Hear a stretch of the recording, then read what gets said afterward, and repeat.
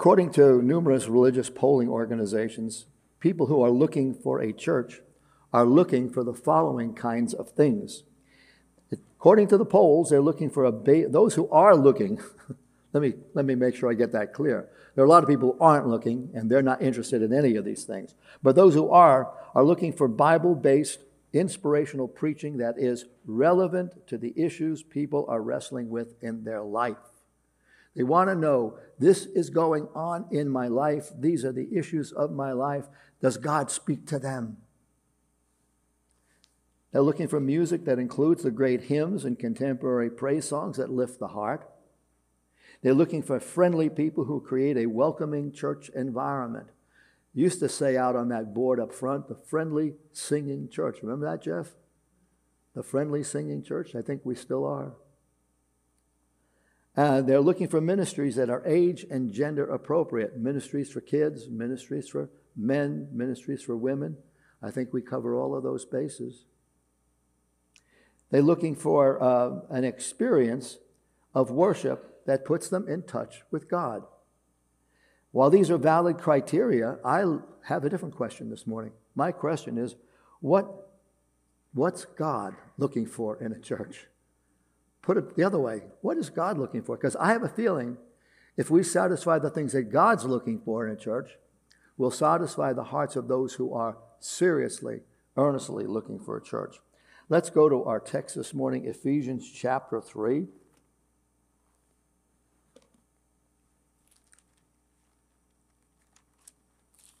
That's the whole chapter.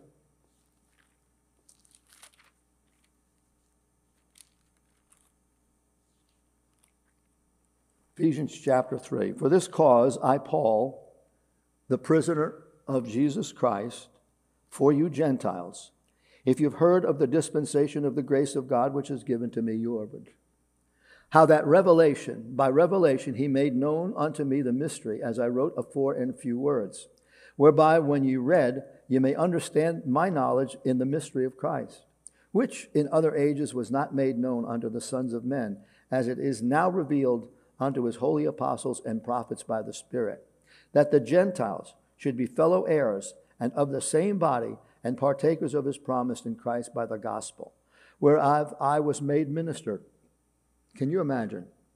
Looking for a minister? Looking for the right credentials? Somebody who can check off all the boxes? How about Paul? Does he check off all the right boxes? Are you looking for a murderer, by the way?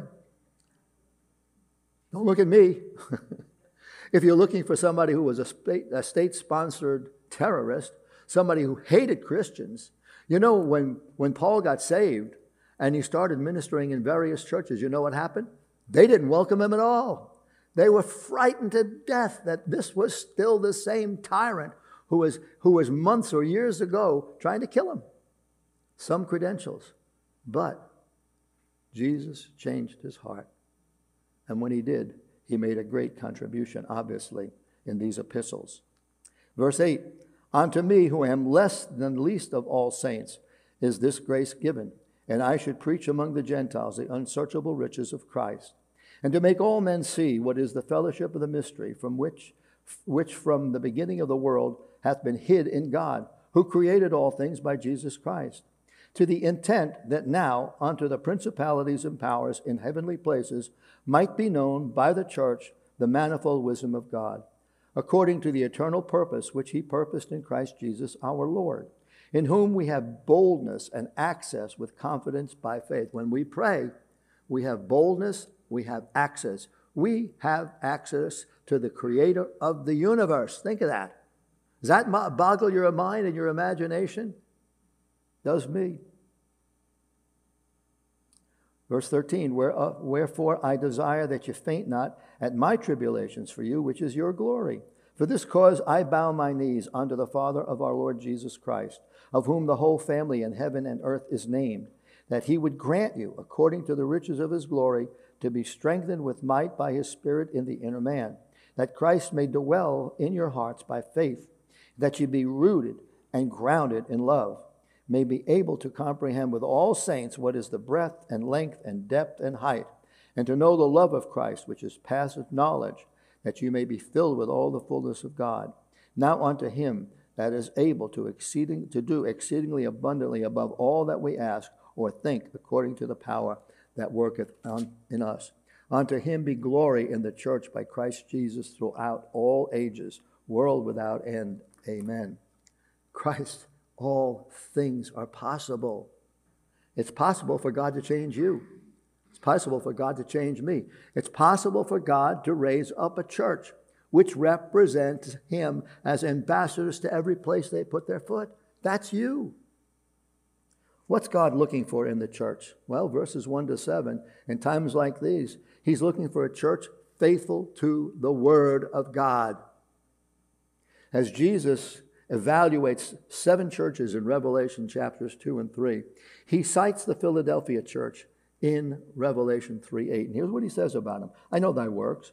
Behold, I have set before thee an open door, and no man can shut it. For thou hast a little strength, and hast kept my word, and hast not denied my name. This church was exemplary because they didn't throw this book away. They didn't allow the truth to be adulterated by those who were coming into the church with another gospel. They were faithful to the words of Scripture. God's looking for a church whose preaching, teachings, and ministry have the Bible as their foundation. A church where the pastor, the leaders, and the congregation believe the Bible. That doesn't sound too complicated, does it? I mean, that doesn't seem like a very high bar, that if you're going to stand behind a sacred desk like this, you're going to believe the Bible. Well, what do you believe about the Bible? I believe what the Bible says about itself, that it was inspired, that it was God-breathed, that he spoke through men. And then he articulated those words that would sound like Luke wrote it, or sound like Paul wrote it, or sound like Matthew wrote it, but God spoke through them.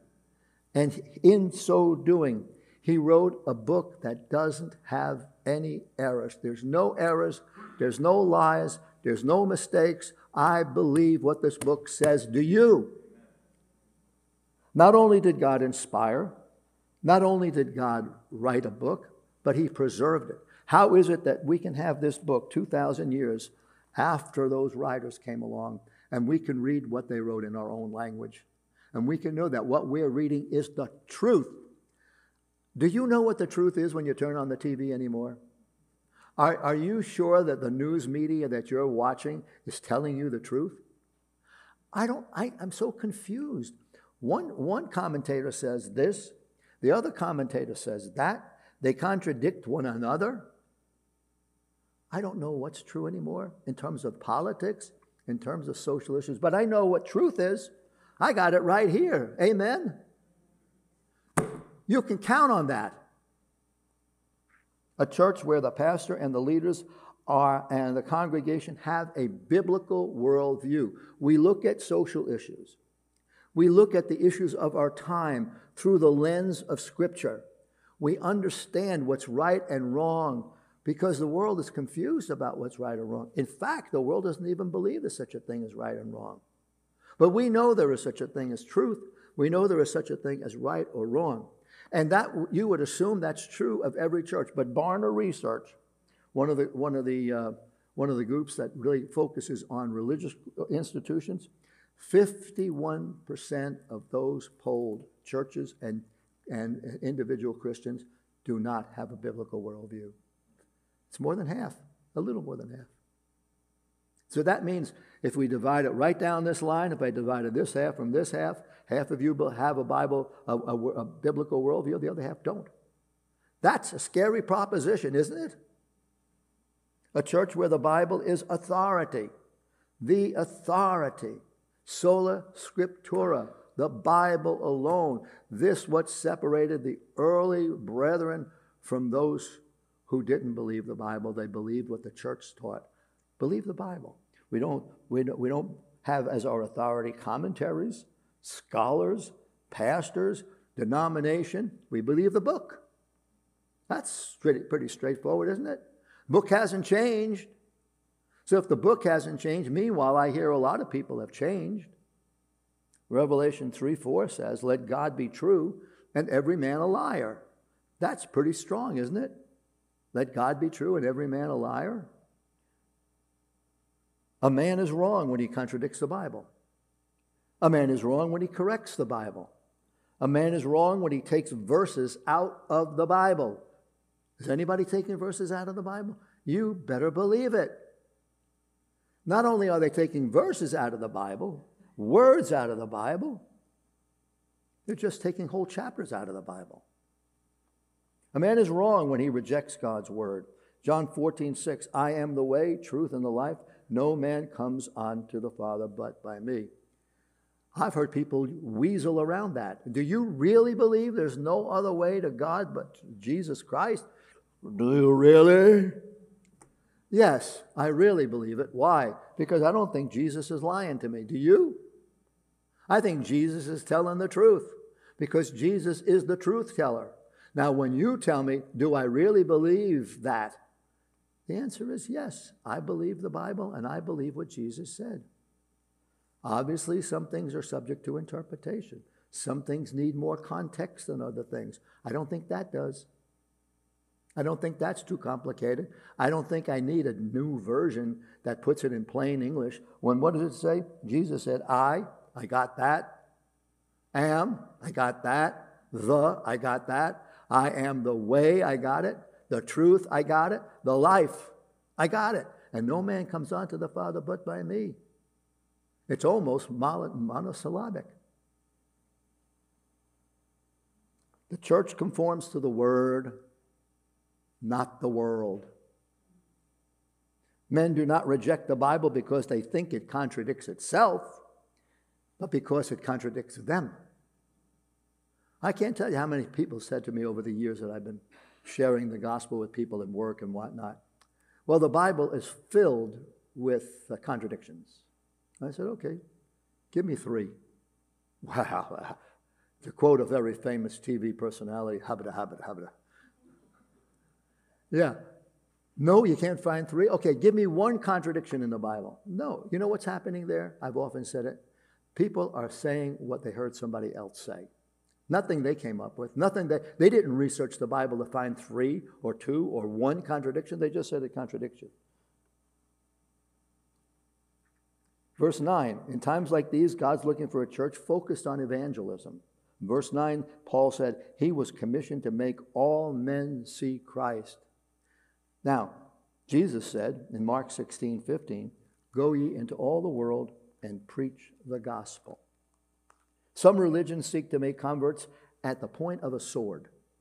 Some by government sponsorship and control.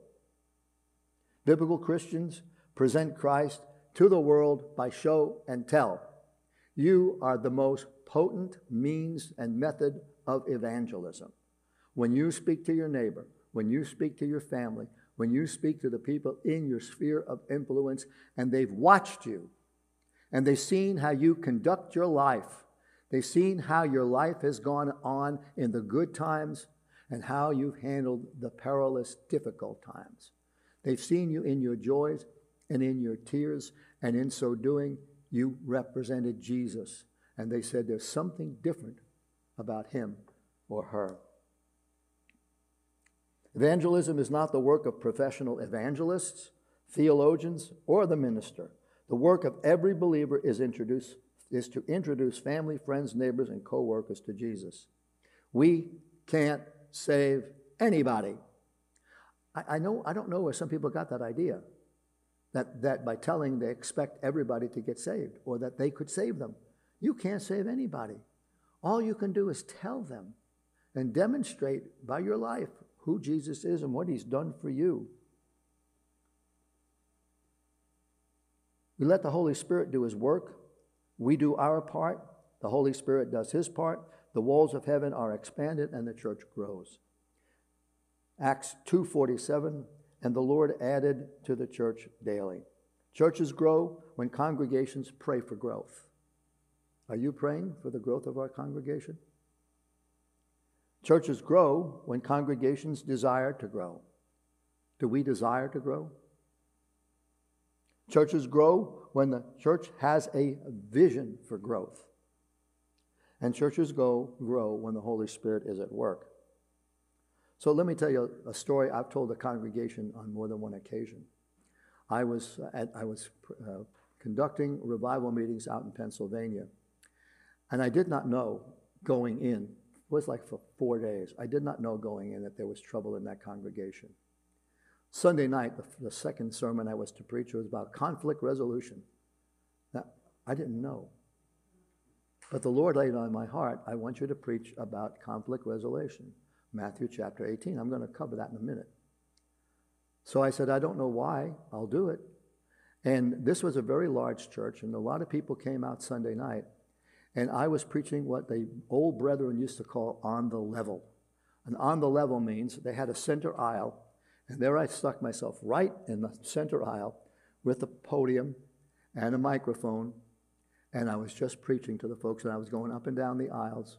It was all Spirit-led. And I got to the place where I was talking about how to resolve conflict, and I was talking about we'd have to pray together at the end of this service, at the end of this sermon, and let the Holy Spirit lead to resolve any conflict in your heart with anybody. I was thinking, 10, 15, maybe 20 people out of this large group. So I said, okay, I'm going to turn around and go back up to the platform, and when I do, those of you who would like to pray with me, please follow me. And I went up, and I climbed those steps, and I turned around, and the entire congregation was behind me. All came forward. There were so many people out there that was coming up the steps. Tears and crying. Well, what happened?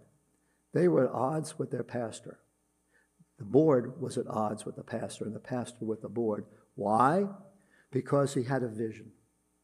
They had talked about wanting to grow, and there was a trailer community a couple of miles down their road, and the pastor was diligently going to that place during the week, ministering to people, praying with people, encouraging people, and those people started coming, onesies and twosies and more than that, and eventually there was a whole bunch of them. And you know what?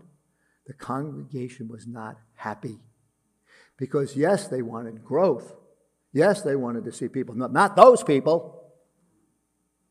What a corrupt heart. Well, things got straightened out that night, and there were still some problems, but I understood that that church had turned around. So many are content with the status quo. It's not how life works. Either you grow or you die. Ephesians 4:14 and 15 challenge the believer to grow up into him in all things. Healthy Christians grow. They grow by virtue of their time alone with God in prayer and Bible study. They grow when they become part of a family of the faithful who bring glory to God. In a day and age in which people are hesitant to make commitments, and you see that a lot. I understand that of all the people who used to work before COVID, how many people have gone back to work now that it's quote-unquote over? Only 40%.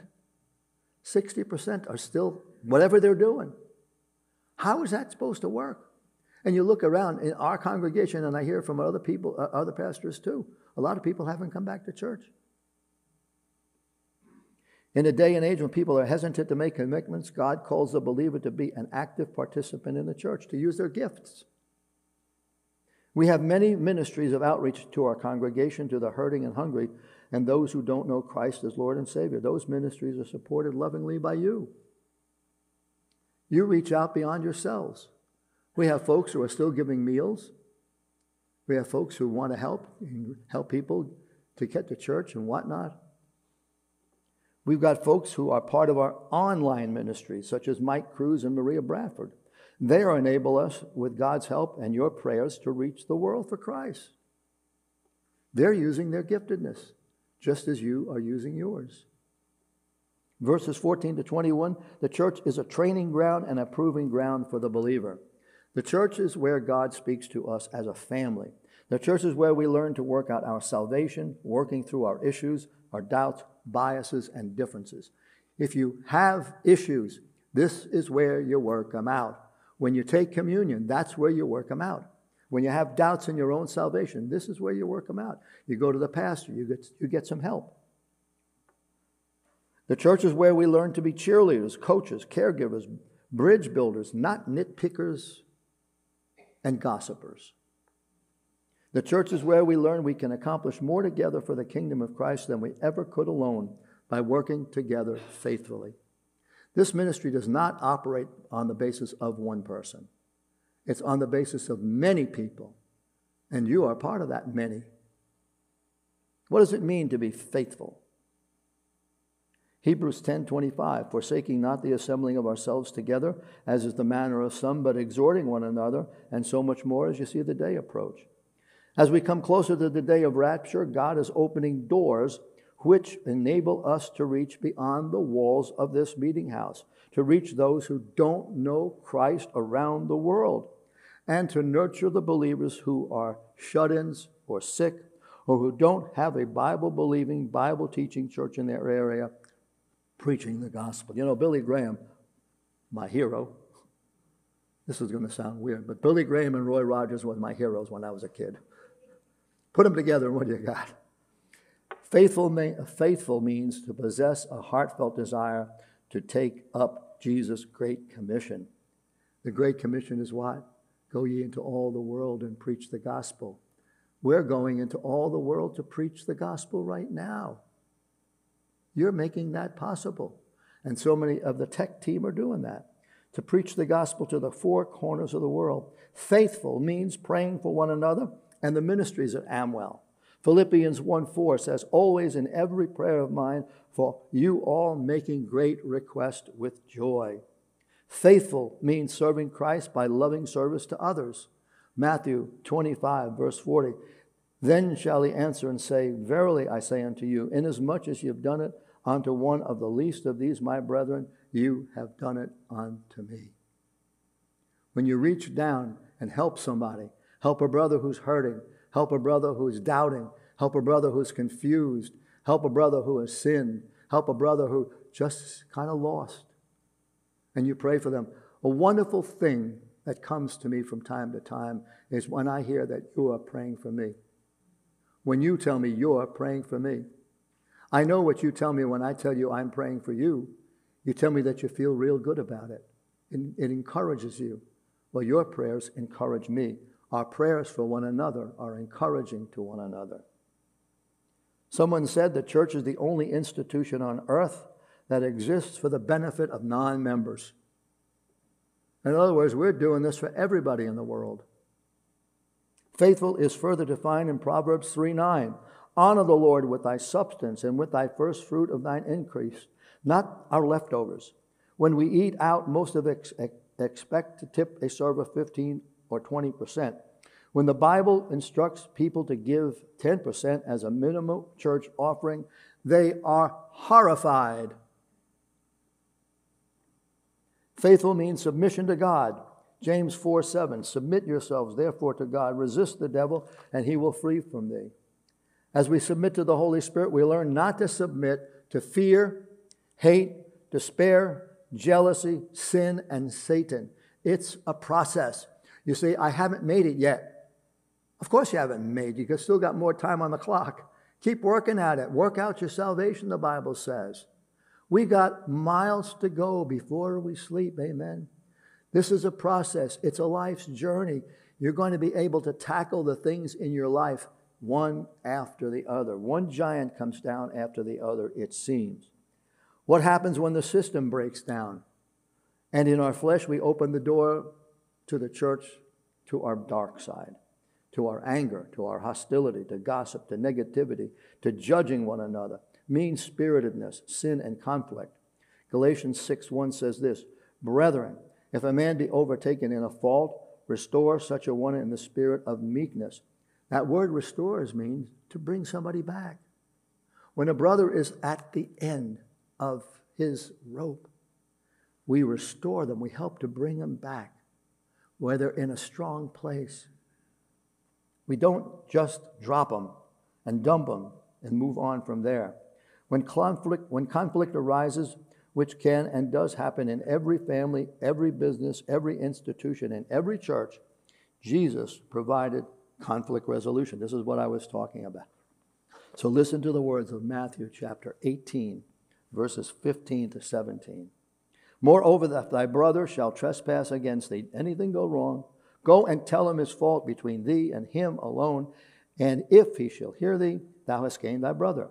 But if he will not hear thee, Then take with thee 2 or 3 more, that in the mouth of 2 or 3 witnesses every word may be established. And if he shall neglect to hear them, tell it unto the church. But if he neglect to hear the church, let him be unto thee as a heathen and as a publican. So, what's the outline? The outline, and believe me, I've used it in business. And when I've gone to sessions on conflict resolution held by the American Management Association, you know what I found out? They're plagiarizing. They're taking Jesus' outline and they're making money on it. So here it is for free. Step number 1, when there is a problem with you, with somebody inside this church or at home, step number 1, talk to them. People are not mind readers. They're not going to know that you're upset with something because you haven't told them. Go and talk. Second, if that doesn't work, try again. Bring 1 or 2 trusted brothers and sisters in Christ. As a pastor and deacons, what we do is we give an opportunity for the people to talk to one another. If it isn't working, then we assign one of ourselves, the 3 of us, to go and start to get the system back into place, that people start talking to one another. And if that doesn't work, if those efforts don't work, then you walk away. But you keep praying. A perfect church? No. Charles Spurgeon wrote, quote, "The day we find the perfect church, it becomes imperfect the moment we join it." God is not looking for the perfect church. He's looking for a Spirit-filled church. What are the marks of a Spirit-filled church? Biblical teaching, loving fellowship, living worship, and ongoing and outgoing evangelism. You're the perfect church in that regard. If you reach out beyond yourself and share Jesus with people. I pray God's blessing upon you for this July 4th. Let's pray. Father, this morning we thank you for the privilege that we have to be in Christ. We pray this morning that we would be looking for ways to reach beyond ourselves and reach out to family, friends, and others with the gospel. And we pray, Lord, that some would come to hear Jesus and come to know him. All these things we pray in his name. Amen.